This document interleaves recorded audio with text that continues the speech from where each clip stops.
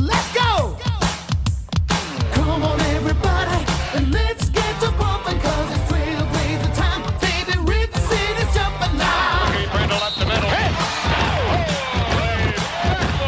Come on, everybody. All right, everybody. Welcome to the 221st edition of the Holy Backboard Podcast. I am Dustin here in Rip City, and I got my man Sage, and doing pretty well this week, man. Just got off of family Zoom, and we found some old writing from my grandfather who got to explain a lot of like family history that we didn't know happened or existed. Like we thought that my great grandfather came to this country, but it turns out his dad was the first, and then they had to go back to China for my grandfather's generation. So it was kind of cool, like being with the family, learning about, the history of where we came from. So I'm very inspired to do a holy backboard. Yeah, it's always awesome when you can dig through the history books, whether it's in sports or in your family's history, and uncover something that you have never found before. My grandfather was born during the Chinese Exclusion Act, when Chinese people weren't allowed to come to this country because, reasons. So the fact that he was born an American was kind of like a humongous benefit for me and my mom to be able to come to this country. So to learn more about where you came from is hugely important, and definitely inspired me. I have a podcast about my family that it's taken forever to edit, but one of these days it will come out. But learning about your history is a great way to learn about yourself. Absolutely. I think with that, it's a great way to kind of jump into Trailblazers basketball. About my DFS day, and the Saints winning as well. But I remember a few years ago we had a holy backboard like directly after when the Saints got robbed. So winning DFS. We do record on Sunday night, so it does have a high probability of. Well, the Saints normally don't lose ever since Drew Brees anyway. But yes, I remember the Vikings screwing us over, and then I think the Rams screwed us over. We're winning the Super Bowl this year, and I'll be happy. Well, Blazer fans got a little bit of joy this week, but it was not without anger or disappointment or here we go again on Monday. The Trailblazers went 2-1 this week, and it got off to a rough start. There is no doubt about that. The Chicago Bulls came into the Rose City and erased an 18-point first quarter deficit, scored, I believe, 66 second half points, and escaped with a 111-108 victory. Then Portland bounced back. There's no better team to bounce back against than the Minnesota Timberwolves without Karl Anthony Towns. The bench really put together an incredible second period. Portland had 47 second quarter points. That is the most points in a second quarter in franchise history. They absolutely obliterated the Timberwolves 135-117. Final score really wasn't indicative of how dominant of a performance this one was, really, from the second quarter on. And then they had probably, I think, their second best performance of the entire season, a thorough beatdown of the Sacramento Kings in Sacramento, 125-99. They led by 14 after one and just really rode that momentum all the way throughout the rest of the game. And it sets up a really big week here in Rip City as the Blazers are in the midst of this long homestand, and they only have one more road game, another one in Sacramento, which we will talk about later. But this is Portland's time to get right, Sage. Right now they are sitting at 5-4, and they are just a game back of, they're sitting at 5-4, and they are two back of the Lakers for the first seed out west, but really a half game back from Utah and a full game back from the Clippers for the 3 and the 4 seeds respectively. So right now it's really nip and tuck in the Western Conference. A game or 2 game win streak or lose streak can really vault you up 3 to 4 spots either direction right now. And, we're seeing a lot of parity, especially with fans and the COVID protocols. But of the 3-game week we just witnessed, Sage, what are some areas that really stood out to you, both positive and needs improvement? In the Bulls game, we settled for the outside shot, and there's a benefit sometimes of just putting your head down and going to the lane and try and manufacture points in the paint. Sometimes the Blazers just fall in love with that 3-point shot. When it's not dropping, if we can't get easy points at the paint or fouls or anything else, our offense goes to a standstill. So I think we got at some points in the game we have to force it going inside, whether it's dropping it off to Ennis or Dame driving or CJ trying to manufacture something. Because falling in love with the threes when they're not dropping leads to the Bulls pulling ahead when we were up by 20. So manufacturing points, and we win against, you mentioned it, the best get right game, and then we went against the second best get right game, the two of the worst defenses in the league, and we looked good. I mean, we got to the rim, but I still think that there isn't going to be a problem manufacturing easy points. Getting those 2 dubs is huge. I really wish we could have gotten that win against Chicago, but we just fell in love with that outside jumper. And, Zach LaVine started falling in love with shooting and making it. And Kobe White looked good. Otto Porter looked good. I really wish we had a 3-0 week, but this 2-1 week is better than nothing. Yeah, you mentioned falling in love with a 3-point shot, and Portland was an absurd 19 of 51 from downtown. And, after the game, Terry Stotts really just said those are the shots he wanted us to take. And I couldn't tell if he just wanted to get out of the interview as quick as possible. But this is the complete opposite answer I wanted to hear as a fan. I really saw the Blazer ball movement stick, especially in that second half. It was a lot of either one pass, quickly contested shots. He is right in the sense that Chicago was dropping their big back. They were playing drop coverage. Dame and CJ were coming off of those screens, and they were getting fantastic looks. But I think the sign of a good team is not really believing your own hype. And I understand the Blazers have shooters. They have 2 of the best in the game, but you have to have some self-awareness that this isn't working. Can we try something else? And what we predicted on the podcast last week was Chicago has no rim protectors. We need to go and we need to eat in the paint. And it was even more apparent we need to do so when they only had 9 healthy bodies. Think of all of the fouls that we could have racked up on their bigs, how many trips we could have got to the free throw line. We could have really put that game away even sooner than it was. It's just unfortunate that Portland let that one slip away because you already have an ugly loss on your resume against Utah on opening night, and home court is where you're going to have to make hay the season for the Blazers, fans or no fans. And as I mentioned, looking at those standings, if you're 6-3, you're really close to first place in the Western Conference. And that's just the result of blowing a game that you shouldn't. And I know it is a long season, and there are going to be games that you should win and don't, and there are going to be games that you shouldn't win and do. That's just the nature of a 72, 82 game season. And we will see that. It's just the kind of the ebbs and the flows of the season. And I sure hope we get one of those games we're not supposed to win and we end up winning them soon, because, we definitely have one in the other column after that performance.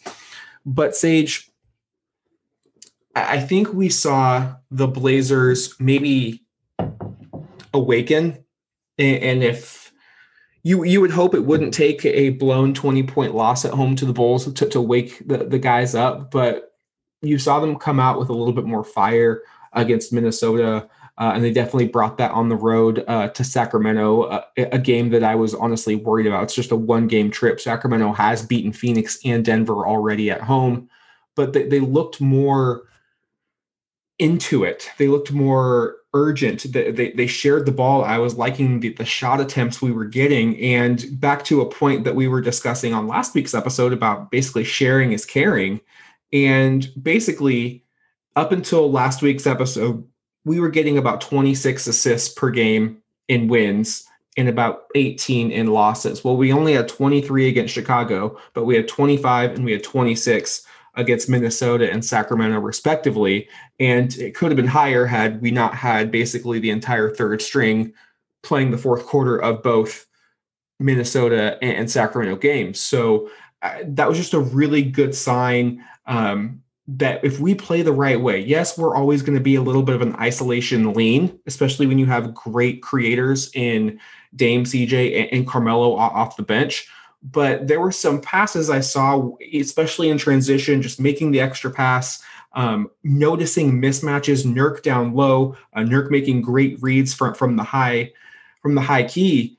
Really brings me to my next point is that we discussed the importance of Jusuf Nurkic on last week's episode, and I thought he really answered the bell after having a rough outing against the Chicago Bulls. 6 of 15, 12 points. He did have 6 assists, but I thought he really got into his groove in that Sacramento game. They went small. They started Marvin Bagley, and Nurk was, I thought, the X factor. His numbers are going to say they were worse than what they were against Chicago, but his impact out there really spoke volumes. The 3 steals, the block, he made his free throws. Like, those are Nurk stats that I want to see.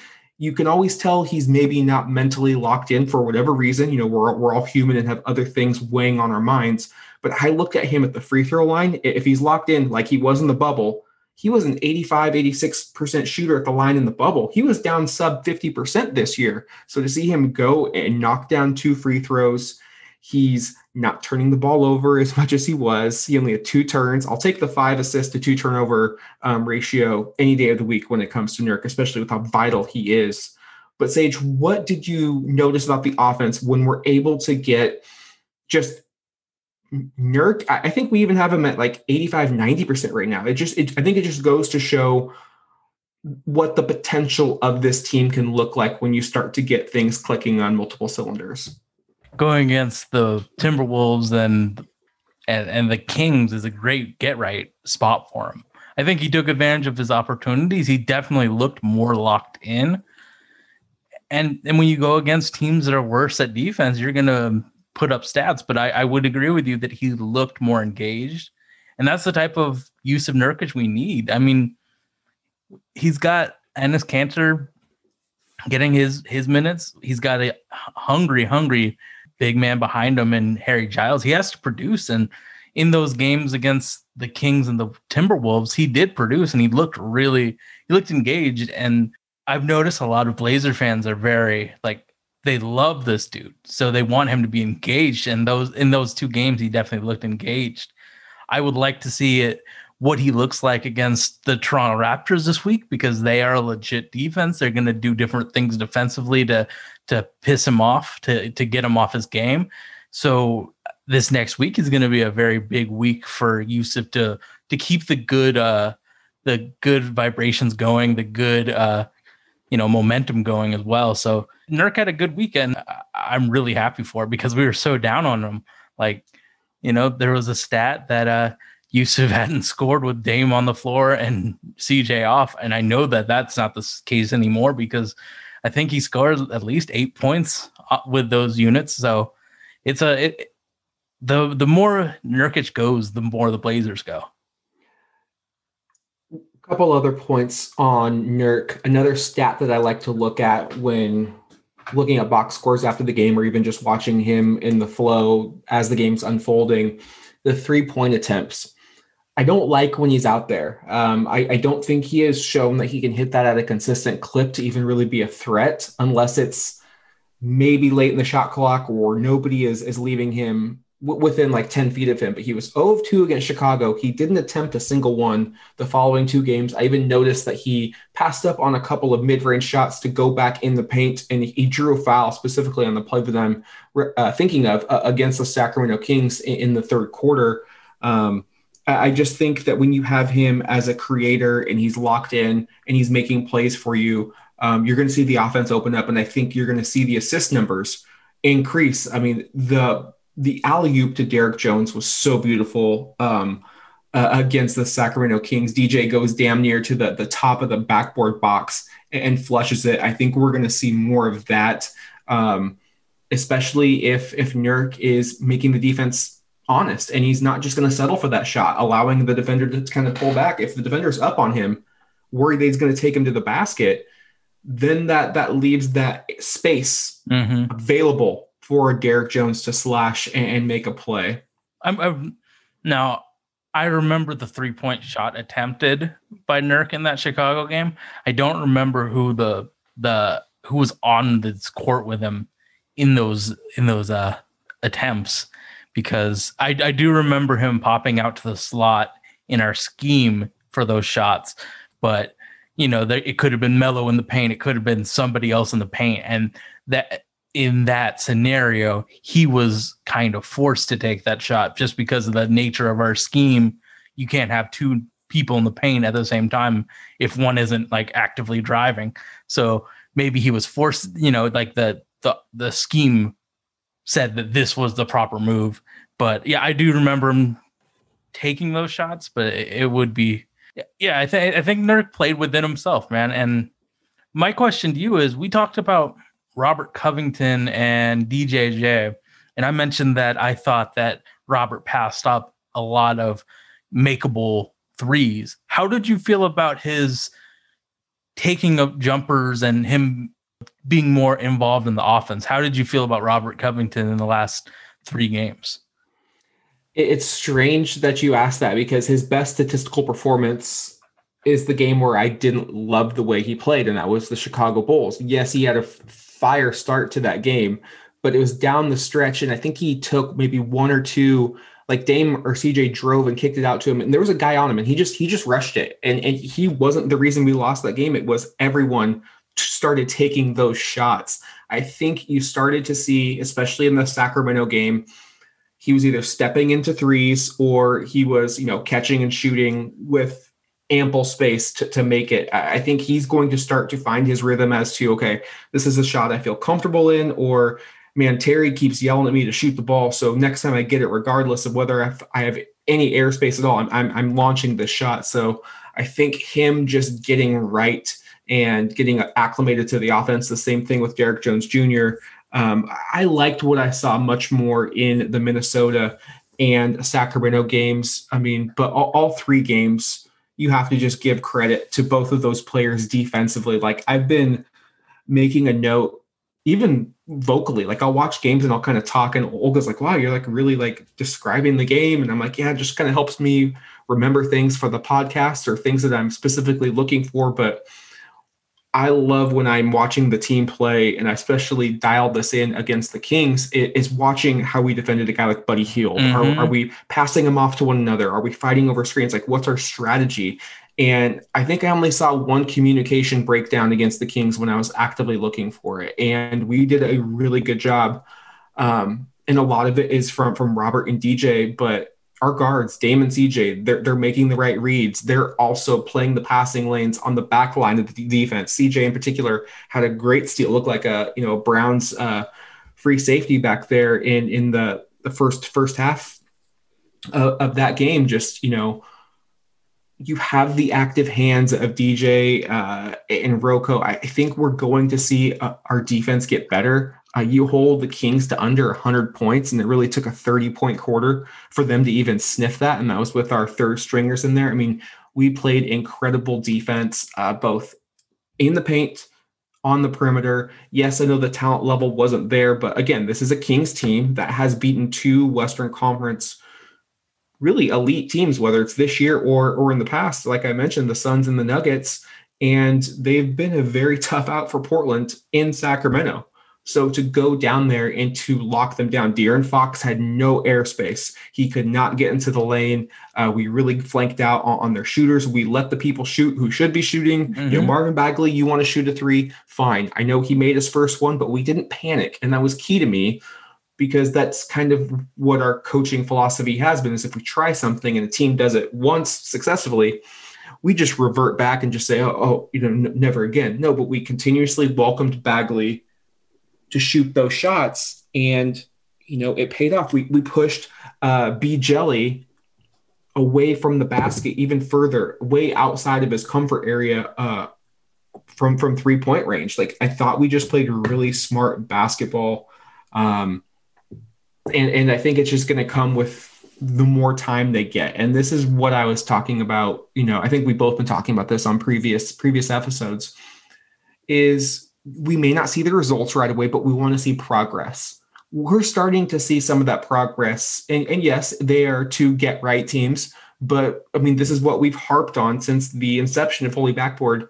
Beat the teams you're supposed to beat and look damn good doing it. Well, we did that. So there are no complaints from me from these two games. It's hard to critique it when CJ Ellerby happens to be in the fourth quarter getting run. Like obviously Dame, CJ, Nurk, Robert Covington, and DJJ helped in the first three quarters. Like they were the reason that Ellerby and Little are in the game in the last quarter. So it's hard to be like, we might have beat this team by 30. But I had problems with A, B, and C. You take wins when you come, and when you take blowouts happily, especially in this season where it's so condensed, and teams are gonna value rest very heavily in the latter part of the season. So yeah, I really don't have any critiques for game 2 and 3 of this of the last slate. It's just that Chicago one. It was disappointing to see. Like, yeah, and I thought we did a really nice job of getting points in the paint. Both Minnesota and Sacramento, we were relentless. I mean, when it's easy to get paint points, we're gonna try. I mean, it's human nature. Oh, this is easy. But it should have been against the Bulls, and it wasn't. So that's what I'm saying. Like, we're progress. We're making the right decisions. And I think we're starting to, reap those rewards. I thought the Blazers did a fantastic job. I think another sign of a team being locked in is how well they shoot at the free throw line. 20 of 23 on the road against Sacramento. That's huge for a 1-game road trip to be that dialed in. You could tell from the start, like the starter set the tone, and Sacramento really never had much life. So that was great to see. And the reason Sacramento didn't have much life, Sage, is because CJ McCollum has been playing out of his mind. 37 points on 13 of 22 from the field, 6 of 11 from downtown, 3 rebounds, 3 assists, 2 steals, just 5 of 5 at the line. There's nothing you can say really more about how well he's playing. Yes, it's been 9 games, but he has taken the leap. I mean, we're talking about a player who had been probably in a similar group as Devin Booker and Bradley Beal, but you look at the numbers just from a holistic view, and he's at damn near 28 points per game. That's 5 points higher than his previous career high back in 2017. He's shooting the 3-point at the highest frequency he has, 11 attempts, and the highest percentage. He's almost at 45%. He's getting to the foul line as much as he's ever gotten in his life. It still could get higher, but again, we're starting to see him take that step. 5 assists per game is a career high for him right now. He's actually playing fewer minutes, which is beautiful. 34 minutes a night for CJ, and he's 47% from the field. So I think his ability to take more threes, take better threes, take a step back or two we're really seeing the results of his summer workouts, his thought process and how he was going to approach the season. All of Rip City is reaping those rewards right now. CJ's improvement, a lot of it has to go to CJ, but I think Terry Stotts, for the first time, really is giving Dame his time and CJ his time to be the leaders of the team. He's finally giving CJ his time to be great. So, this is the first time where CJ has his time, and like that is a really excellent wrinkle in this season, is to empower CJ to be as great as he can be, because in previous years, those two negatively correlated so much. Like Dame and CJ rarely ever both were great. Now there's games where they both can be great because they are having their times to shine. And of course, when they play together, you can't really leave CJ on an island when Dame has the ball. But for CJ to have, the highest amount of usage ever, you have to give Terry his respect for the rotation.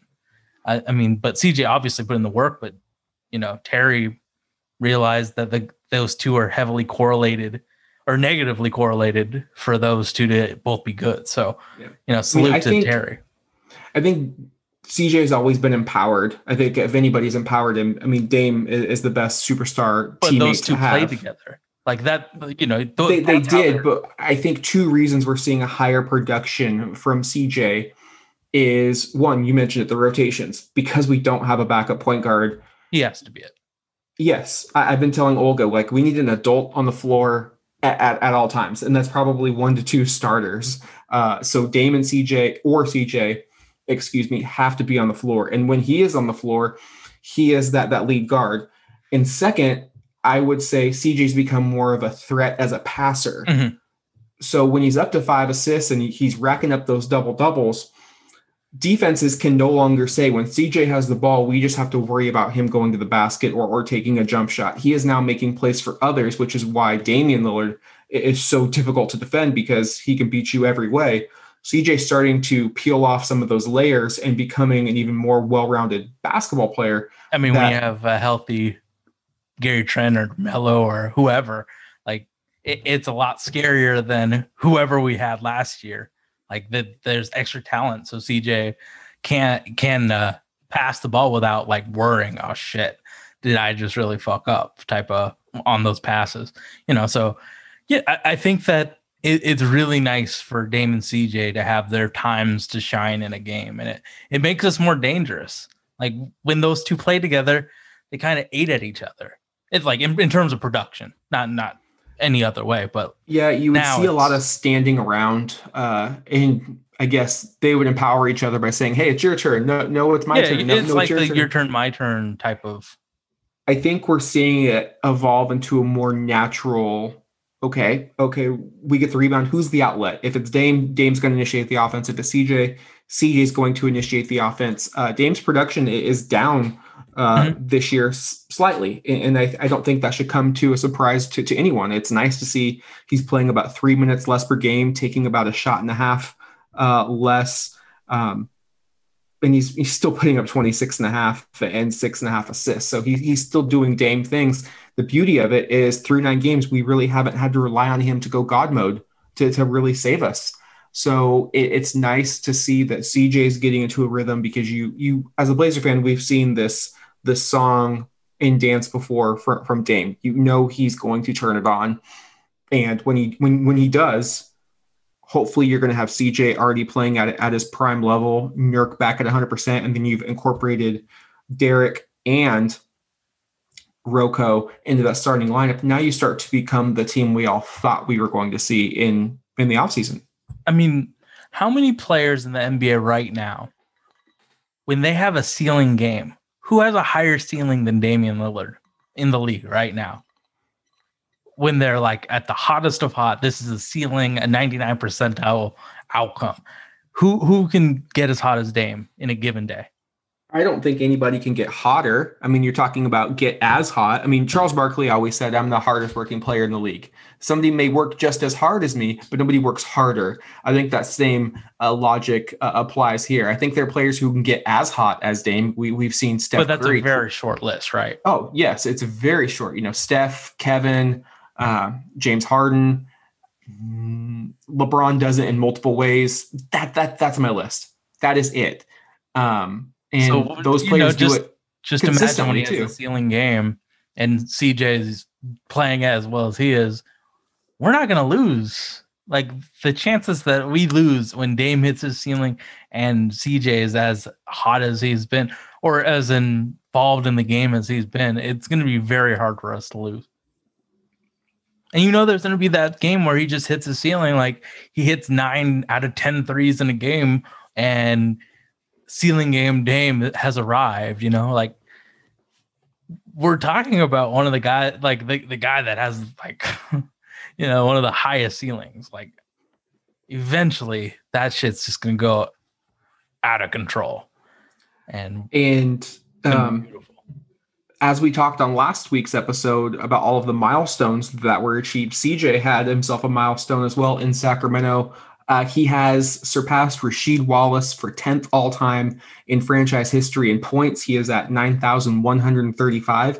I did some quick math in preparing for the show. Nerd. And if he, using a calculator on my phone, super nerdy. All he has to do is average a little over 20 points per game in the remaining 63 games, and he will be up to number 5 on the all-time list. He will surpass players like Michael Thompson, Jeff Petrie, Jim Paxson, and legends Jerome Kersey and Cliff Robinson. The only 4 players ahead of him will be Terry Porter, LaMarcus, Dame, and Clyde. CJ and Dame could very well, by the time they are finished playing, be 1 and 2 in scoring in franchise history. That kind of blows my mind thinking about that historically down the line. It's amazing how much those two in their careers have just put the ball in the bucket. Like, now that you're seeing CJ surpass legends in the history of the team, he's just been such a highly effective offensive player, just a smash spot every single game. He's going to get you the points, and now that he's handling the ball more, he's going to get you the assists too, which makes us so much more dangerous. Exactly, and I think it just puts it into perspective how consistent he's been for over half a decade. And I think Blazer fans got a shot 2014, right? No. He was 2015 playoffs is when he got a shot. That was his second year in the league. Yeah. Well, because the first year he had the foot thing, right? Exactly. And there was, we were 5 years of consistent greatness from a scoring perspective. I think fans take him for granted a little bit. And I know it's always been like, why Dame and CJ, they can't play together.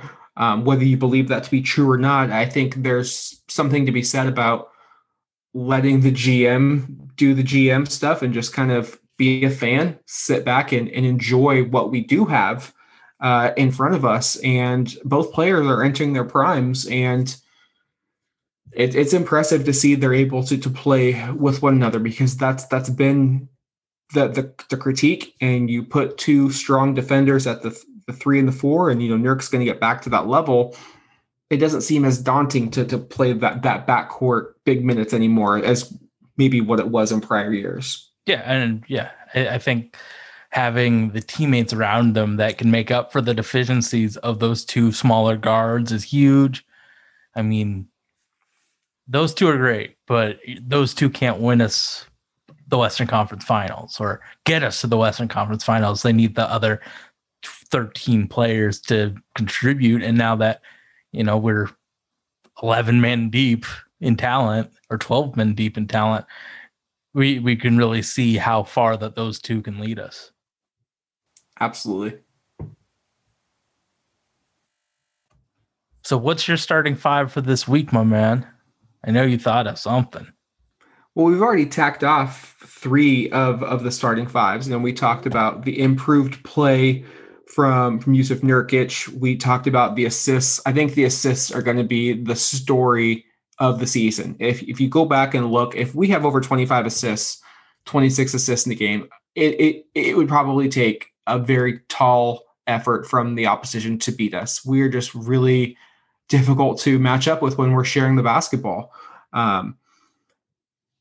CJ, top 10 in franchise history in points, continues his all-star basically campaign. So those were the main things I wanted to talk about. There was one other thing that I wanted to bring up. So maybe it's a starting 4 this week. Sage, and this goes back just to more as basketball, as how do you appreciate it? How do you enjoy watching the game? I was really upset after that Chicago game, and I still believe that Terry Stotts, in my mind, should be on the hot seat. You can't lose games like that. You can't come to talk to the media and say, those were the shots we wanted, and that's the only reason we lost. I think there needs to be more accountability there. The shots were terrible. The isolation was terrible.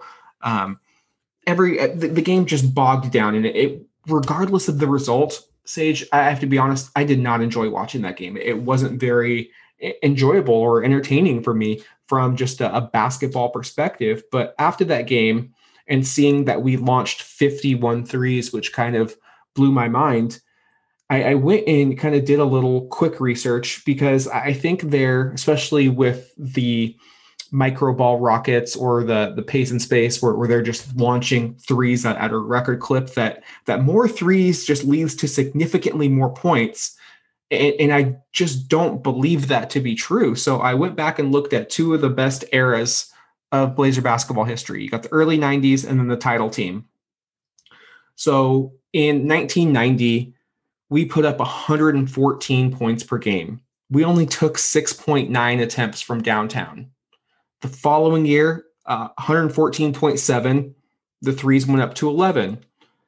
In 92, when we went to the finals against Chicago, 111, and the threes went up slightly to 11.5. In the championship season, 111.7 points per game. There was no three-point line.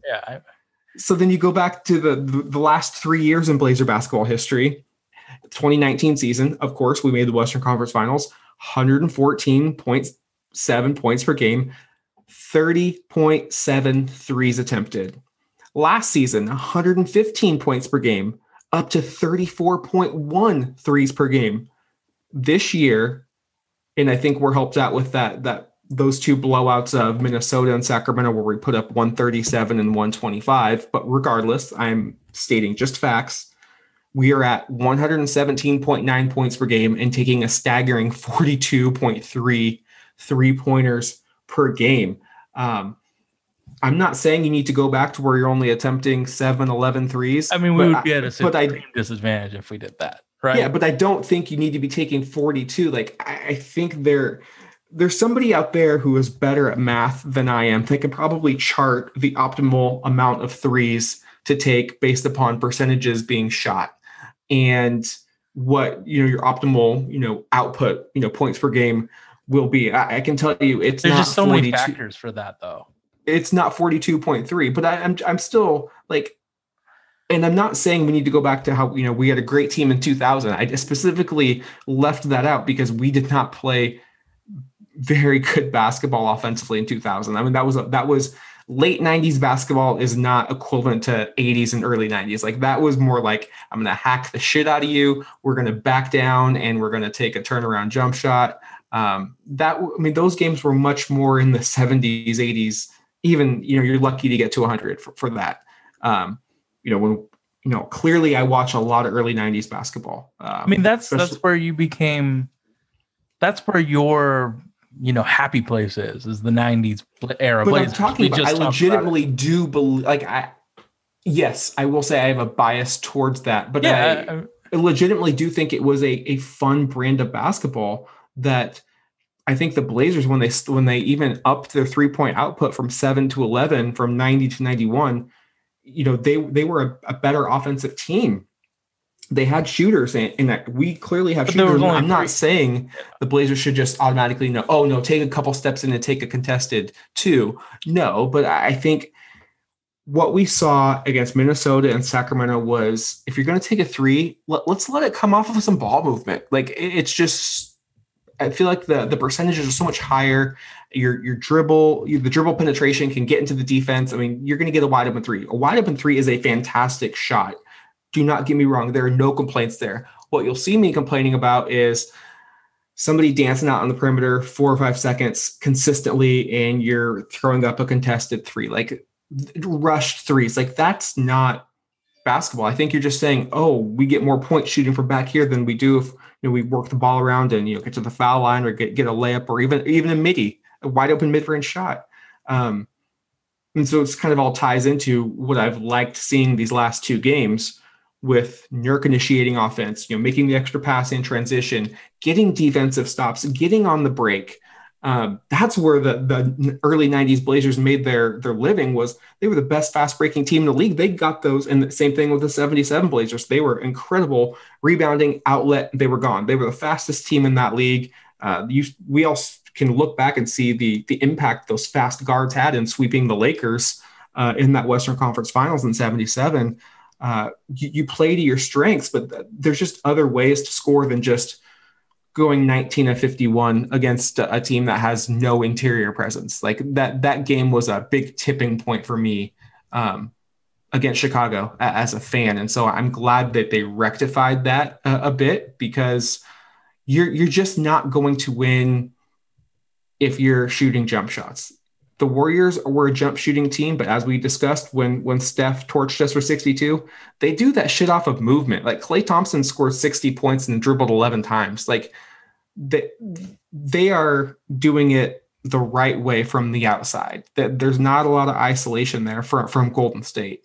So if Portland can kind of tap into that and share the ball, and if they want to shoot 53s, but let's just get them off some movement. That's all I'm saying. Like, make sure everyone's involved, because 5 is always better than 1. You know, I think there's always going to be factors in, like I don't think you can find the optimal amount of shots per game, because every game there's like a bajillion variables that you have to look out for. How are they playing pick and roll coverage? How are they defending? Who's hot in the given day? There's just so many factors. It's about finding shots that the Blazers are content with taking. You have all the right in the world to feel like those 90s era teams you liked them more. You liked watching them play more. That's how you became a fan. It's all about the circumstances around that individual shot. If it's off movement, if it's open, I feel great about it. When they're launching just to launch it, that isn't that enjoyable of an experience. But I don't have any problem with spreading a team out, dribble penetration, and getting that layup or kicking it out to a teammate. I think a thing that I have noticed in being on Twitter is people talk about isolation, and it's kind of have this negative connotation to it. So in your definition of the word isolation, is it they dribble, do a move, and shoot? Or is isolation like them dribble driving to the hoop? Does that count as isolation in your mind when you think of, the amount of times we ISO in a game? What is the definition of ISO in your mind? I mean, isolation is any time you're really taking somebody one-on-one, whether you're in the triple threat position, you're going to dribble, you're going to pass, you're going to shoot. I don't have a problem if clearly the clock's winding down, or if they have a weak defender on one of our best if ball Dame's handlers. On like some non-defender. If Dame's on, like, yeah, and they're going to not help out, you want Dame to ISO and then make the defense react. I think when I'm talking isolation, the things that I look out for that I think are inefficient are what we used to do with LaMarcus Aldridge a lot. He would kind of pound the ball back to the basket. Ball stopping. Ball stopping is isolation to me. And I think even CJ had a bad habit of doing that last few years, where he would just kind of start getting into his package. And yeah, he might hit like a spectacular shot, but that's not sustainable. And I look at this when I watch Carmelo, and I'm like, if he has the ball less than 2 seconds, it's a good possession, because that means he's making a quick decision. That means he's identified that he's either open on the catch and shoot, or that he can post up this man and just he goes into his move.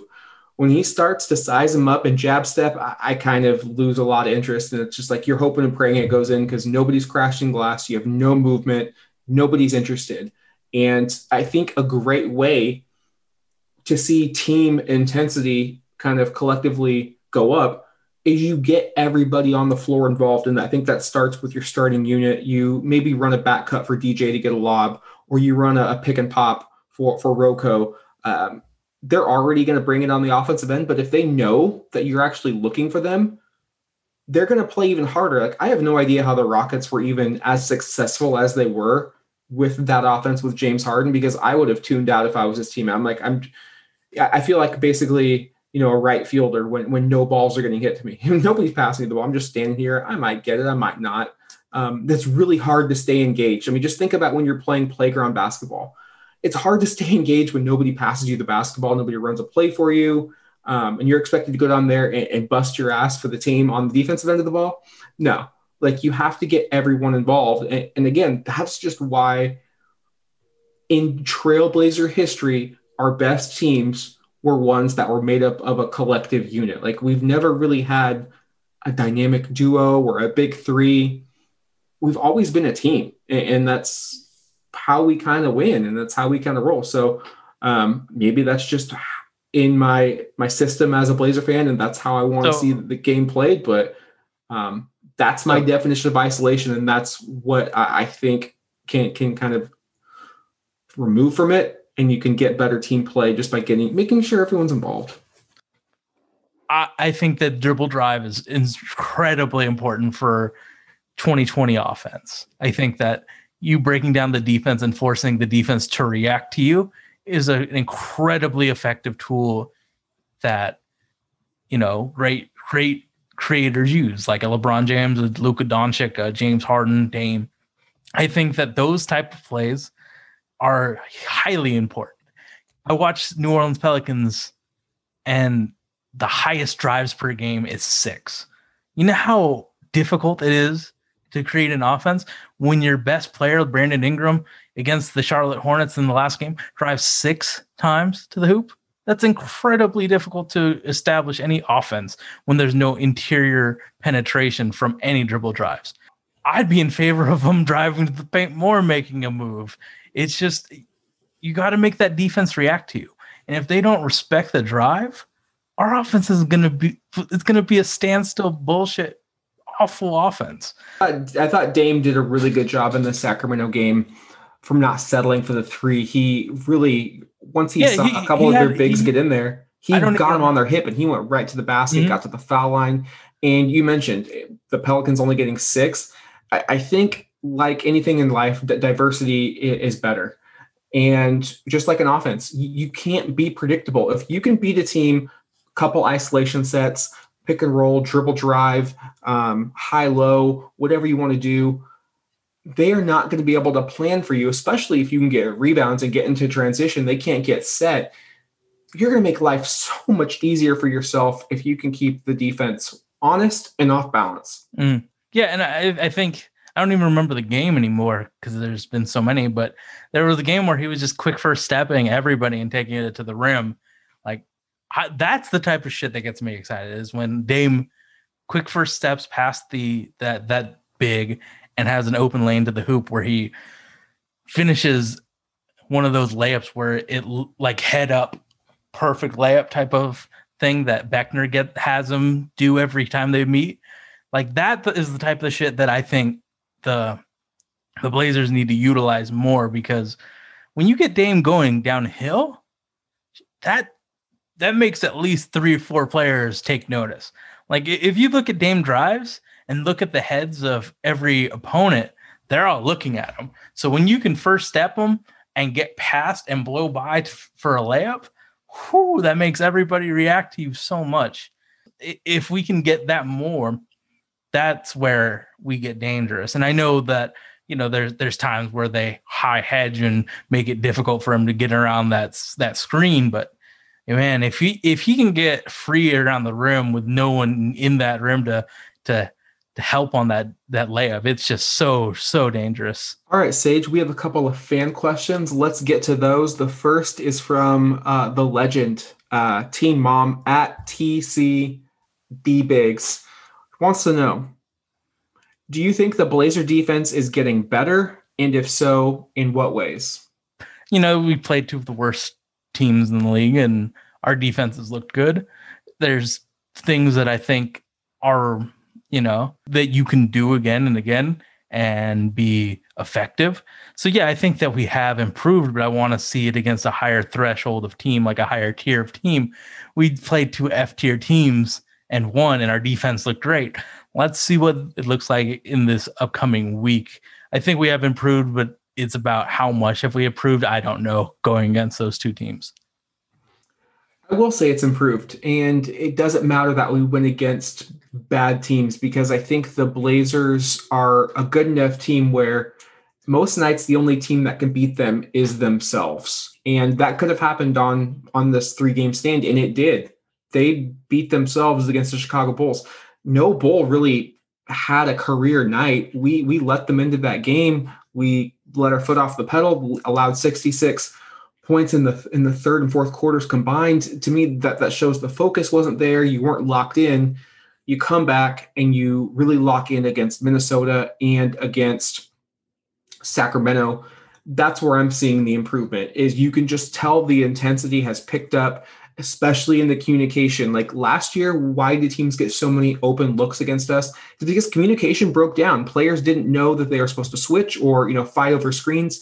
This year, there's much more talking. I think they're becoming more confident. I think they're starting to understand, okay, if DJ, if his man gets by him, I don't need to come over and help and possibly foul. He's athletic enough to maybe make that block. Robert Covington is so smart in his reads, whether he's, guarding a player in the post and maybe coming around and taking that steal from the backside. What I've noticed has been the active hands, and I think it's contagious in the good way, not like the coronavirus way. It's contagious in the sense that they have really set the tone for this is how we play defense. This is how we've had success. And now you're starting to see other players on the team pick it up, get active, get their hands in the passing lanes. I mean, you're going to get great defense from guys like Gary Trent off the bench. But just that's where I've seen the biggest notice is just in the intensity of play. You can just, the energy level is there. Like defense should always travel. Defense doesn't have to make a ball go in the bucket. Defense is all about stopping the other team from putting the ball in the bucket. And really, it doesn't matter if you're playing home or away. It should always travel. And the only thing that can prevent that is your focus. And I saw great focus this week. So that's the improvement.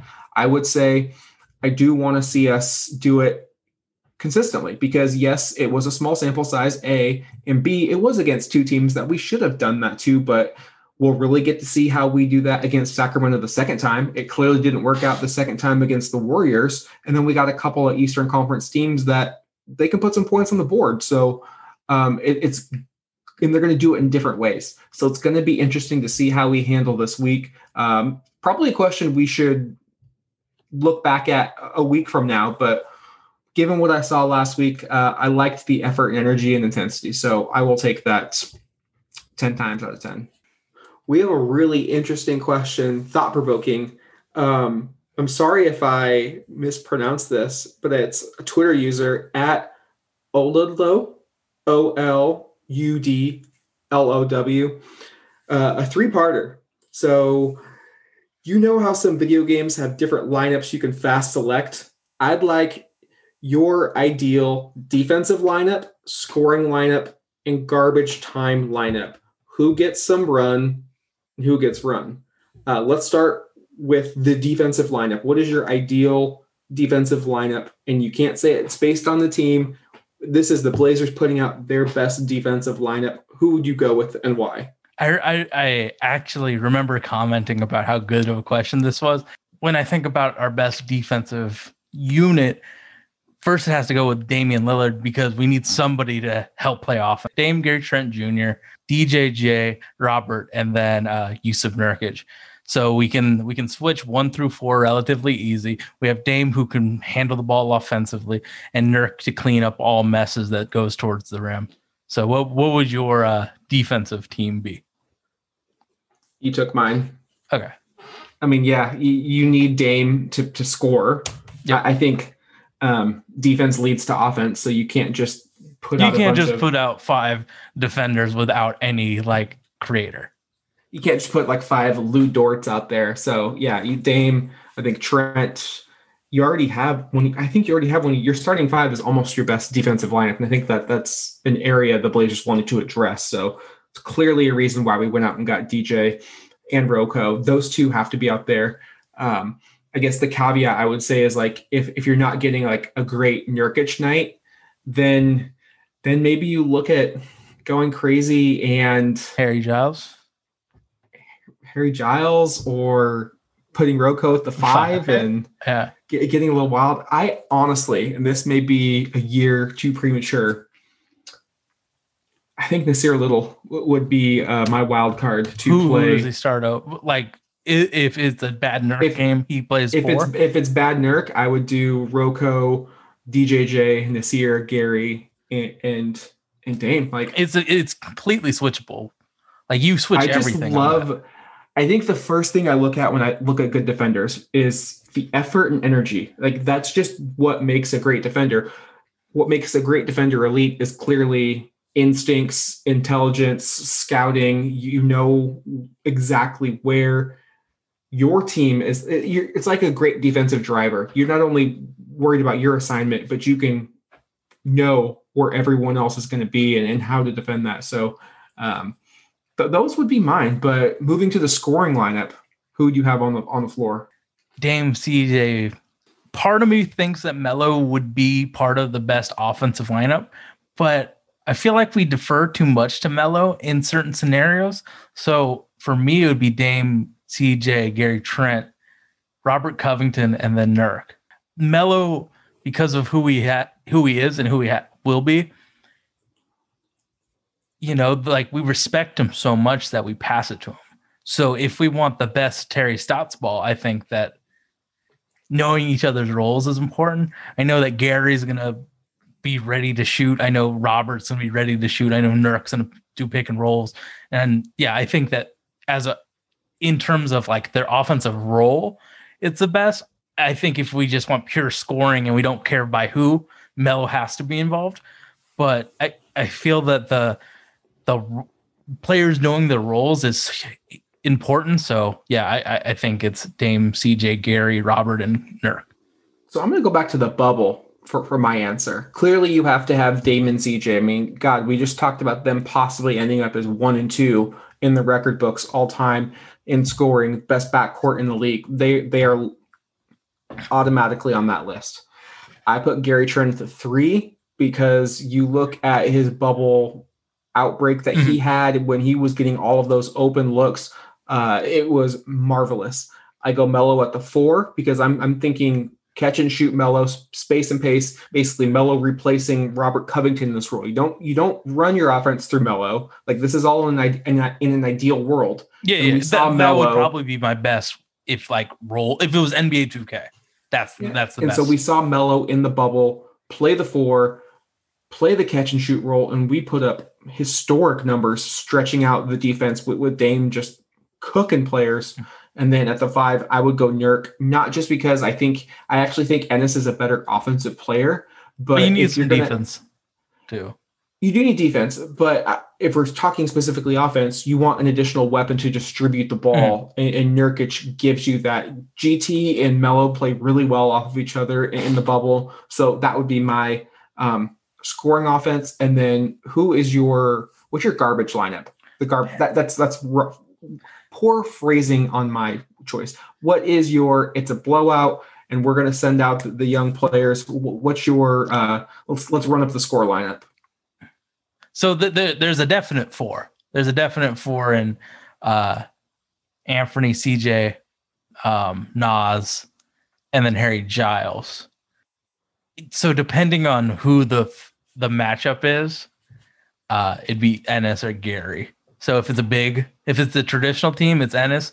And if it's like one of those small ball teams, Gary probably runs and gets extra shot attempts. What about you? My youth movement lineup, I would go Ant. I would go Gary. They're still from the same draft class. Like, they're still young. I want to see them together. Nasir for sure. Harry Giles. And if this isn't an ideal world and he's healthy, Zach Collins. Oh, shit. I didn't even.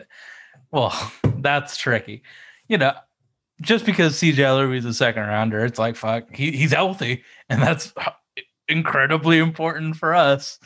You know, we've dealt with some nagging injuries and some long-term injuries. Shit, let's throw the young guy in and get him some. Actually, I take back my Zach Collins because that was a little bit tricky. I would go Ant, Gary Trent, Derek Jones, because I want to see lobs and just fourth For quarter funsies. time. Oh, for funsies, Harry Giles and Nasir Little. Like, I want to see just the ultimate bounce team. Like, go up, throw it up, go get it. Let's do and one mixtape tour on the opposition team and just make a YouTube highlight out of everything. So that's my So fun I lineup. actually have a question. Since we've been injured so much with our wings, our backup wings, what is our second unit? Who are the four surrounding the lead guard?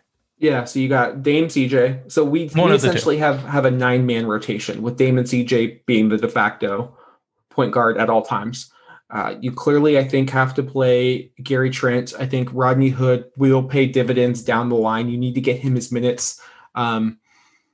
Need to make sure you don't overexert him, or if he had a rough shooting night in Sacramento, and I thought Terry did a nice job of taking him out. Like, you don't want him to get too down on himself, but you need to see him play. And love it or not, Rip City, it's going to be Carmelo and Enes Kanter. That's just the best options that we have. And one thing I forgot to mention last episode is, and this kind of can fall on the coaching staff as well, but if we as a collective fan base are complaining or can notice that the 7th and 8th rotation players playing together is causing us such negative results and being a detriment to the team, that shouldn't happen. That, we shouldn't be talking about backup bigs being this detrimental to the team. Like, so we got to figure this shit out because Melo's playing whether we like it or not. I'm not saying I don't like it, but there's definitely pro Melo and probably not so pro Melo, and Enes has the same fans out there, but Enes is going to play regardless, Doc. They produce at what He's we do. He's going to get his rotate. But those are my 9, and I don't think I would like to see Nasir start to maybe get more of those 10th man over Anthony. And I know we've said Anthony looked a little bit more confident, but I think Nasir has a higher potential. Like right now, what I see, higher potential, higher ceiling. Yeah. What I see right now from Ant is he's making one read and that's all he's going. And it's usually off of a screen, one dribble pull up 3. And I don't know if that's getting us to the next level. I'm really interested and intrigued at Nasir Little. He made an NBA caliber move against the Timberwolves to get his first points of the season. It reminds me a lot of when I watched Travis Outlaw kind of blossom over the course of his tenure. Everyone remembers we took Travis Outlaw in the 2003 draft right out of high school. He was raw. He was lanky. He needed to put on some weight, and he was an athlete, and he just needed to really learn the game and become an NBA basketball player. But you could kind of see as he started to mature and grow, make NBA moves. And you kind of put that in the back of your mind, like, okay, he's capable of doing that. Outlaw went out to be one of the best 6 men in the NBA. I've seen Nasir start to make some of those NBA moves. He's just got to really get some good luck going. It seems like something is always come and been a hurdle for him really outside of his control. So I'd love to see Nasir have an injury free season, stay healthy, and start to pick up maybe some of those 10th rotation minutes. Maybe if it's a back-to-back and Hoodie can't go, still continue to play Dame and CJ at the backup 1, but get Nas some minutes because, he's a McDonald's All-American, 5-star recruit, was projected to be a lottery pick. I really believe in Nasir. Had Gary not broken out in the bubble, I would have said Nasir is probably the young player that I have the most hope for. And I still have a ton of hope for him. I just think he's going to be good. I hope it's on our team, but I want to see him get a little bit more run. We're seeing these rookies, Sage, and I know he's a second-year player, but we're seeing these rookies kind of get thrust into situations, whether it's Tyrese Maxey the other night getting 39 minutes because they only had 7 healthy bodies, or Peyton Pritchard hitting game winners and putting up double-doubles in Boston because Kemba and Jeff Teague are out. These rookies and second-year players, they can play. And the only way they get better is through minutes. And fortunately, knock on wood, Portland's been healthy. And so we don't need Nas to play those minutes. But if an opportunity does arrive, and I know I'm taking the long-winded approach at this, I would like to see him kind of elevate over Anthony in that depth chart, just because I think defensively he's it. And I think offensively, if he gets his shot down, that was the knock on him. Like, he's going to be your prototypical 3-and-D. And we all love Rocco, but he's 30. And hopefully in 4 years, Nas is ready. I mean, that's what great teams do. It's the Spurs do. You got to get that farm system. You got to always have next man up. And so hopefully you can kind of groom him to be where these players are at in 3 to 4 years. All right, I'm going to ask you a few questions. How tall is Nasir Little? Like 6'8", 6'9". Okay, what is the most valuable commodity besides a star player in the NBA? Besides a star player? Besides a star player. Two-way wings. Okay. Who has a better chance of being a two-way wing, Nasir Little or Anthony Simons? Nasir Little. So if we given the chance for 10th man minutes, who would be more valuable to see what we got in that player? It's Nasir. Okay. Yeah, so I mean, wings are so valuable commodities. We have a lot of them, and that's a good thing. So even if Nas doesn't blossom here, we're going to get more value via a trade than Anthony, because guess what? Right now, point guards, it is the most talented it's ever been, right? You can go to the Europe and get a good backup point guard relatively easy. Mike James is out there. Shane Larkin's out there. There's a lot of backup point guards that we can have to fill a role. 6'8" small forwards don't grow on trees. They grow on wings, whatever. But yeah, so if you really think about it, Nasir has more value than Anthony, even though backup point guard is a bigger need. It's about wings. If you have some wings that can do other things than just defend and shoot threes that are all right percentage, they're extraordinarily valuable. You know why we're scared Gary Trent Jr. can leave us? He shoots at a good percentage, plays good point of attack defense, and has shown some playmaking upside. That's why we're scared to get. Yeah, wings are way more valuable than a backup point guard in today's NBA. So yes, I agree with you.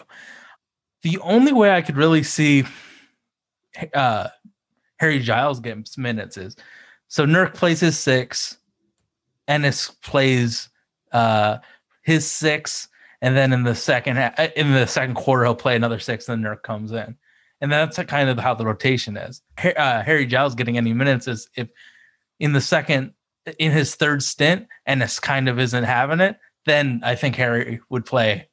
Ennis is the last stint that Ennis would normally play would go to Harry Giles. So it's going to be tough for those under the bench guys to get real run, but I'm starting to see that there might be a possibility. And man, I think Harry Giles might get his run against Toronto, but we haven't gotten to that point yet. Harry might be he might have to wait in the wings for a year or two. Ennis is a free agent. I know Harry is as well. But when the person directly above you is averaging a double-double off the bench in limited minutes, bro, limited minutes, plays his role well, it's going to be hard to kind of supplant him in the rotation. Where I think Harry should get his time is, we're playing a team, and maybe it happens once or twice that the team attacks Cantor in the pick and roll, and we need somebody that's going to be a little more switchable, someone you can blitz the ball handler. You need to make the move to Harry Giles. And I think Terry needs to be more adaptable this year at that, not worry about hurting anybody's feelings, and just be like, this is a strength of Harry's. This isn't a strength of yours. You play because of your strengths. They happen to be doing X. Like, we have Harry for a reason. So I would like to see him get more run when the time presents itself, but I'm not going to sit here and say that I've been a huge champion of big time Harry Giles minutes like I've seen on the timeline. I do like Harry Giles, but he's a ways away. Like, there's a reason we got him for the minimum. He's going to show flashes of brilliance, but in a backup player, you need consistency, and that's 100% what you get from Enes Kanter. Absolutely. All right, Sage, before we preview this week's slate of games, there's another local business I wanted to give a shout out to. It is an Etsy shop, and they're also on Instagram. It is Classic Court Tiles. We will have the links for you in the description. You can also search them. It's a local guy out in Happy Valley, and he makes coasters, but he also hand paints the actual courts that teams play on, and he takes early 90s cards and can kind of make sets out of them. I had to order an 8-card set of the Memorial Coliseum floor, and I got 8 1990 Blazers Skybox different players. I got my parents a Clyde Drexler, Terry Porter duo, 90 Fleer, like really reasonable pricing, super nice guy. Really unique gifts. Like my parents were super stoked to get this. I also went and picked them up a bag of Dead Stock Coffee, favorite local coffee shop. For Christmas, we sent gifts this year, so we wanted to shop local. Really cool. I haven't had the nerve to actually use the coasters yet because they're so dope, but great for any fan collection. Does custom orders too, so check them out. Classic Court Tiles. We'll have the links in the show descriptions. Very busy week in Rip City. The Blazers have 4 games coming up. Monday, they have the Toronto Raptors at 7 o'clock. Wednesday, they go back down to Sacramento to face the Kings. Again, these are all 7 o'clock starts. Finally, a back-to-back. The Blazers had been playing every other day. They come back Thursday to play the Indiana Pacers. They wrap up this week's slate of games against the Atlanta Hawks on Saturday. Sage, let's kick it off against the struggling Toronto Raptors, who played tonight. They blew it. They had a big comeback against the Warriors, fouled a shooter late, lost on the road to Golden State. And Sage, this is a team kind of playing without a home. They are playing their home games, in air quotes, in Tampa, Florida, having travel. I mean, this is like worse than the bubble for them. And honestly, I think it's having an incredible impact on their performance this year. I think the Toronto Raptors happen to be one of the teams that I have watched the absolute most. I have changed the way that I do daily fantasy. So it used to be I do 150 lines and it's kind of like a lottery. I'll win 4 times in the year and that makes up all of my money for the year. Now I play a more reasonable game. So playing a more reasonable value-filled game is in cash, and you play, the best possible plays, and your goal is to get top 50. Toronto has, 4 guys normally, and Pascal, Norman Powell, Fred VanVleet, and Kyle Lowry that all have high values in, fantasy sports. So I've watched them quite a bit, and I really think that what is the record right now? The Toronto Raptors are currently 13th in the Eastern Conference. They are 2-7 and just 1-5 away from their Tampa home. So I think that they played New Orleans twice, and I think they should have won both. They got extraordinarily unlucky from shooting where they had open shots and it just missed both games. And then in another game that I watched, it was just supremely unlucky bounces that, in a normal 72 game season will go their way just as much as it's gone against them. So I think they have been a victim of some really bad luck and timing and, going cold at the absolute worst time. Yes, they're struggling, but I don't think it's a lack of skill. I don't think it's a lack of coaching. I think it's luck.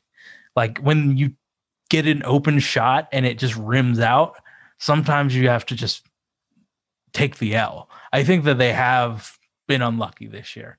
So yeah, the record's bad, but the team isn't bad. So we who you have to look out for: Kyle Lowry, Fred VanVleet, Norman Powell, and then Spicy P. And an interesting thing that I've seen them do in their lineup construction is if it's a small ball team, Spicy P is the 5, and that's Pascal Siakam. But when they play like a normal team, Alex Len runs 5. So against the Blazers, I definitely would think that they run Fred VanVleet, Kyle Lowry, Norman, Pascal, and then a big. And I think that they love to match up with their bigs. And Chris Boucher has been incredibly valuable. So I think he just don't had know. some like 6 blocks or something tonight. Yeah, when he gets to play, he shines.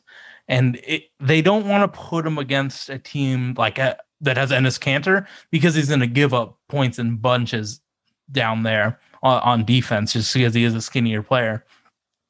So I would imagine that they start out, their big starting lineup, and then maybe Aaron Baines, who's been coach decision, no minutes coach's decision, might actually play and body up against Ennis, because I think they realize Chris Boucher's value right now and don't want to play him against a bigger man like Ennis. So, if that's kind of a good thing, because I don't want Chris Boucher on the floor against us. I think that this is going to be a very difficult game. It's going to be a close game. I think they're going to box in one Dame or whoever the lead ball handler is at the time. They're going to make life really difficult on our guards, and they're going to have to do some magical shit to get us this win. So I the Raptors are losing right now, but they ain't a bad team right now. It's just circumstance and luck. So they are on the final game of a 4-game Western Conference road trip. They're also giving up about 111, 112 points per game, which is not very Toronto-like. I think this team is ripe for Portland. And what I mean by that is Portland needs to sense the blood in the water, and they need to attack. I think you attack Toronto in the paint. Points in the paint are going to be my X factor when we're looking at a statistical category. We have in our losses, we've given up a ton of points in down low, and when we don't win, we just jack up a bunch of threes. Like, we need to sense a team is tired, they have tired legs, make them defend us, and if they do go small with Siakam, attack the basket. This is a team that is very good at defending the perimeter. I think if you can get them into foul trouble, almost extend the game, make the Toronto Raptors play the longest game of basketball that they can, I really will like our chances if we're able to do that. If we're looking at an X factor, you mentioned the box and one, they will definitely try and do something like that with Dame. I think 2 players can make up for that. I think one, CJ McCollum. This will be the real game, not the real game, but this will be something I'm really looking forward to see. CJ's been the hot blazer. How will Toronto defend him if they're going to pay so much attention to Dame? So if they pay a lot of attention to Dame, I think CJ's going to go off. If they kind of have to respect CJ, then I think Dame might have 30 and 10, and then you're going to get CJ with 30 and maybe 5. So look for how they defend our guards. Depending on that, that's going to be my X factor. Both of them need to produce based upon how the defense is kind of keying in on them.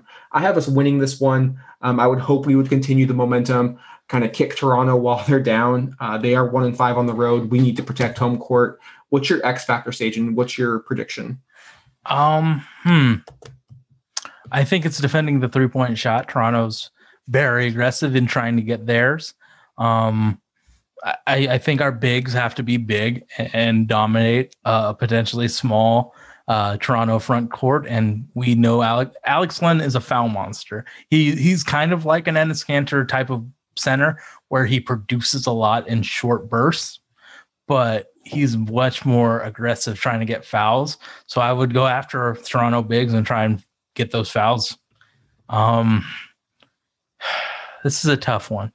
Who's ahead in our head-to-heads? You are. By how much? 2 games. Oh, shit. I think the Toronto Raptors win this game. That would be a very, very tough result to live with, especially after 2 good performances. But I digress. Next on the docket would be the Sacramento Kings. Once again, we just saw this team play. Clearly, I think Portland benefited from not having to play them in back-to-back outings. We saw what happened against the Golden State Warriors. Portland beat them by about 25 points. They came out more aggressive, more assertive. The Kings, I mean, with so much happening in the world, you kind of forget things happen on, 24, 48 hours later. The Kings have to play the Pacers on Monday. So then Didn't they Portland just do that? I believe Basketball Reference doesn't update day of. So, no, it's Sunday. Yeah, so they have to play the Pacers on Monday. We get the Kings on Wednesday. So both teams kind of get another team to play before you kind of go back into that rematch. I think that really helps Portland. For me, the X factor, there's two. The communication on defense to ensure that guys like Buddy Hield and Harrison Barnes don't get open looks from three. I think if either of those players, especially Hield, gets hot, that can kind of carry that team. And I also want to see us continue to kind of build that wall around De'Aaron Fox. We did an incredible job of forcing him to shoot from the perimeter and not letting him drive and attack the interior of our defense. My X factor is going to be the Blazer bench. We saw how good the starters did. Can the bench kind of provide that as well? Like all of our starters were, I think, plus 20 or plus 25. Can we continue to keep that up and have another solid performance? Because I don't think we can necessarily rely on our starters to be plus 25 on a given night. So I would love to see the bench come out and have a good performance, specifically Gary Trent Jr. I mean, we saw him have that just a breakthrough against the Lakers, the career high 28. Can we get GT unleashed a little bit more on offense? I want to see some looks from him. So I got the Blazers winning that one. What say you, Sage? I think my brain thought Sacramento played Indy. Indy played Phoenix, and the purple jerseys got me in my memory. But so we were playing the Kings. I think they're dealing with a lot of strife. Did you see Bagley's father on Twitter say, "Please trade my son," and then De'Aaron's dad saying, "Do it"? I think we addressed that even last week when we were talking about that as well. And so I mean, they're dealing with a lot of shit. I mean, Buddy Hield hasn't had a good game all year. What was interesting about that Kings game too is they averaged like 49.5 threes attempted in the preseason contest. They only put up 30. I believe. So that was a really big contrast.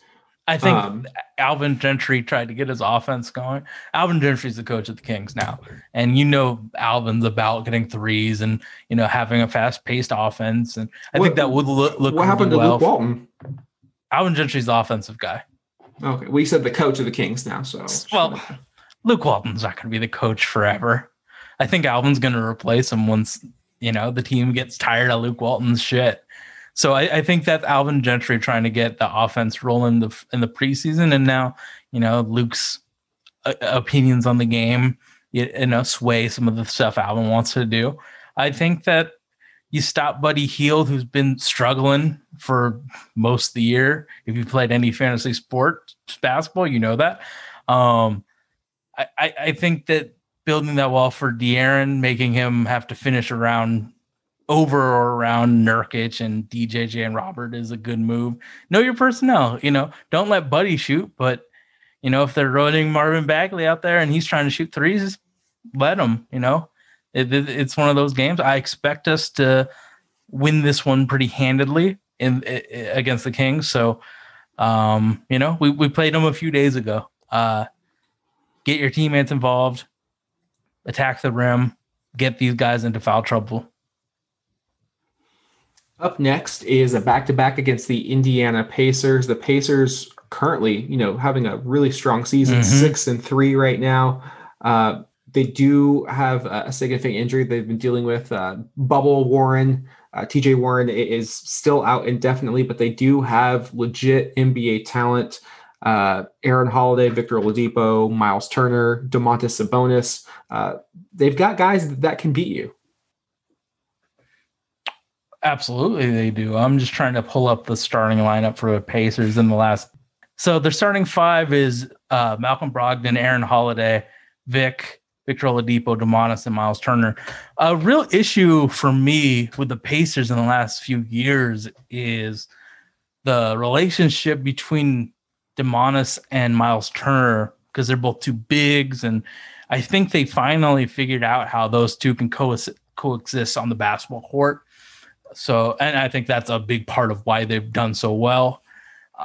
Their bigs really scare me this game because Demonis is now the backup center. So they start Miles and Demonis, and once Miles goes to the bench, Demonis moves up a position and is closer to the basket. I think this is one of those know your personnel type of games. If Aaron Holiday or Justin Holiday are trying to shoot, you let them shoot, because I'm not trying to let Victor Oladipo get any type of momentum, or Demonis. Like, Demonis is just so consistent with his production. He's 20-10 every day, essentially. So you don't want him to have a ceiling game against you. Our bigs are going to have a very difficult time, especially Ennis. I think this might be one of the games Harry Giles gets run early. Or you're not trying to put Ennis against Demonis or Miles Turner in any real amount of time, just because Miles is a 3-point shooter. He's going to be on the perimeter. You don't want Ennis anywhere out there. And Demonis is going to see Ennis as barbecue chicken, and it's just going to be some easy buckets. So if you're a Harry Giles fan, I think he's going to see some rotation in this game. If we get kicked in the nuts by Domantas Sabonis for 4 straight quarters because we're too stubborn to put Harry Giles over Ennis, there might be some angry people on the timeline. So, I think this game kind of scares me in terms of their bigs. Malcolm Brogdon is a very solid point guard. Aaron Holiday is a young guy that sometimes can shoot, sometimes absolutely cannot. Victor Oladipo, you don't want him to feel empowered in any way. So, the bigs are the real frightening part of this team for me. How do you feel about the Pacers? I think this is the scariest game of the week, especially when the benches come in, and if we get exposed by smaller, quicker fives, knowing that we like to go a little bit more traditional with Melo and Cantor. This was a team back in January of last season that Dame kind of continued his hot, torrid streak against, and they had no answer for him. This is a game where I think he needs to come out aggressive from the jump and really open up the offense. And what I mean by that is come out, be aggressive, attack the basket, maybe pull up from threes, really put stress on that defense, and then make the Pacers coaching staff adapt and adjust and put more of an onus on stopping Lillard. And I think that's going to open up, CJ only having to see one defender. Nurk's probably going to have more space to operate. Hopefully Gary Trent and Rodney and Rocco are getting better looks off of the dribble penetration. Yes, Miles Turner in the past has been known to turn away some shots in the paint. This is still a team that I think you can get into the lane against. You should try to get into the lane against and move the basketball. They've got good defenders. Don't just try and do it all yourself. I think the assists are going to be the name of the game here. If we have a high assist number, we're going to feel really good about ourselves. But I look for Dame as my X factor to set the tone. I'm just going to go win because I think I don't think in this stretch we can afford many losses. The Pacers, while they are 6-3, we should beat them. And hopefully if we do lose, I think it may come down to a coaching battle, and there's no way Terry Stotts should be getting outcoached by a rookie head coach. What do you say?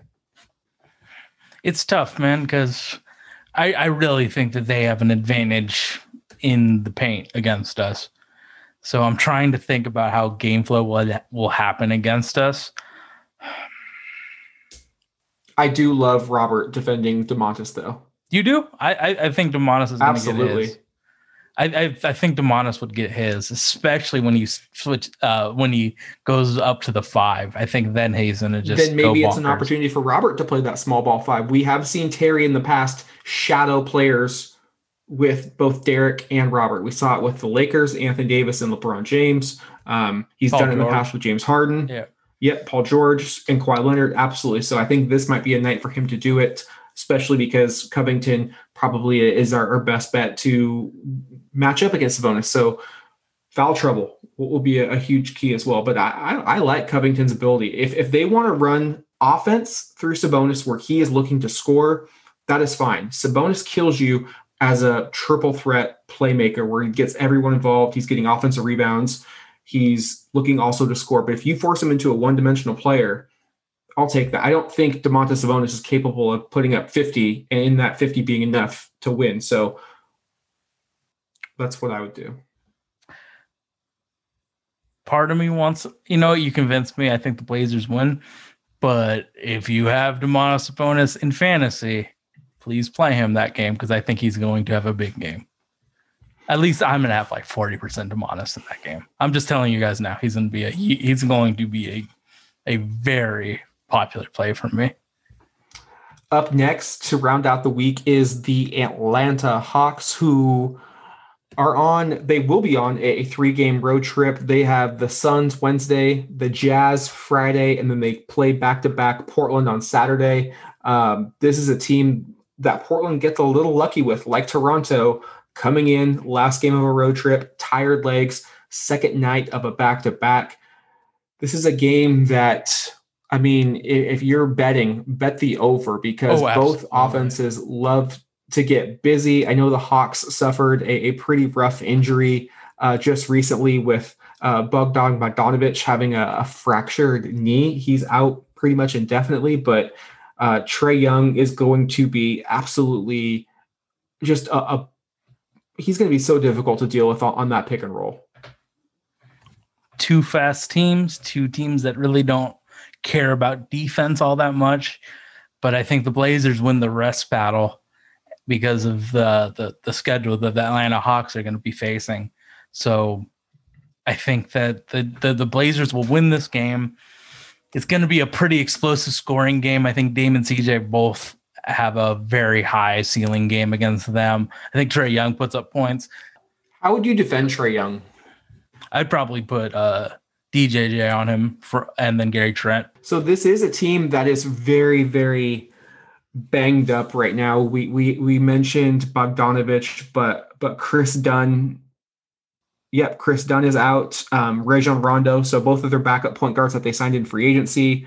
Gallo is out and will be reevaluated in a few weeks. That was as of January 2nd. Looked at the calendar, hasn't been a few weeks. Don't expect him to play. And Trae Young's even dealing with a wrist injury. He's probable tomorrow night against the Sixers. He most likely will play.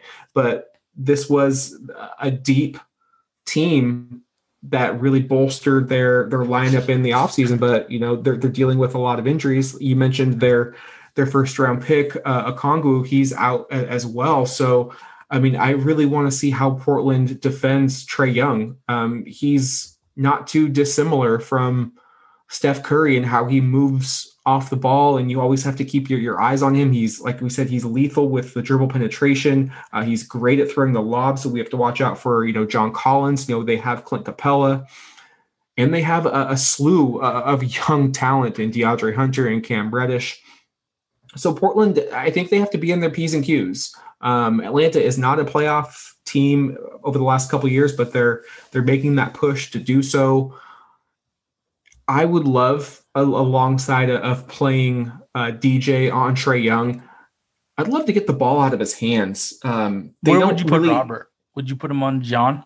I think you have to put Robert on John. And they play a traditional lineup now with Capella and Collins. Mm-hmm. So you have to have Nurk on Capella. And I would be fine with Robert playing John Collins. I would love to see what the Blazers can do in a blitzing scenario where you're getting the ball out of Trae Young's hands. Yes, you may give up some open looks, but this is where great teams make the second and third rotation, make somebody else put the ball on the floor. Like they are really without a second creator. It's Trae Young. Kevin Huerter their backup one right now? Yeah, and he's even day-to-day with an ankle injury. So, like, they're dealing kind of a walking wounded right now. Take advantage of an injured team. I mean, I think it's going to be a high-paced, high-scoring game. I think that the Blazers are going to be more well-rested and healthier, knock on wood. So, I think the Blazers win against Atlanta and have a 3-1 week. I've got the Blazers winning as well, going 4-0. I mean, games against the Raptors and Hawks, when you're getting teams coming into your gym on the last day of a road trip, on the second night of a back-to-back. I mean, those are almost inexcusable to let slip through, the cracks or slip through your hands. You have to really take advantage of that. We saw how well they played against the Kings the first time. There was nothing really that stood out to me that the Kings could do a lot differently if Portland plays with that same mindset. It's that Indiana game for me where you're now on the second night of a back-to-back. But back to the Hawks, and I think all of these games can come down to Terry Stotts, and that's the pressure that comes with coaching a team that has high expectations and bolster their roster. But he now has a lot of tools at his disposal. Don't just say, this is my rotation, I'm sticking to it no matter what lineup they're putting out there. I would love to see him make the adjustments. And traditionally, when Portland has a really nice win, Terry Stotts has his hand in that victory. That game against the Lakers is not won without him shadowing LeBron and AD with our two best defenders. Yeah.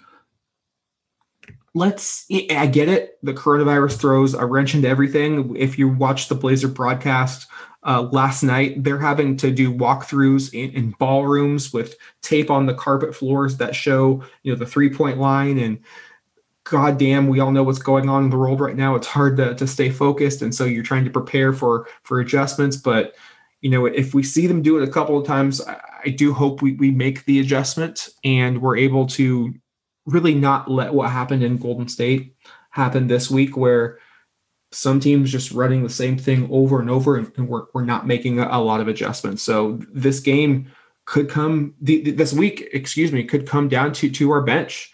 We know our bench isn't the best defensively, and if we kind of fall into our old habits, could we get exposed?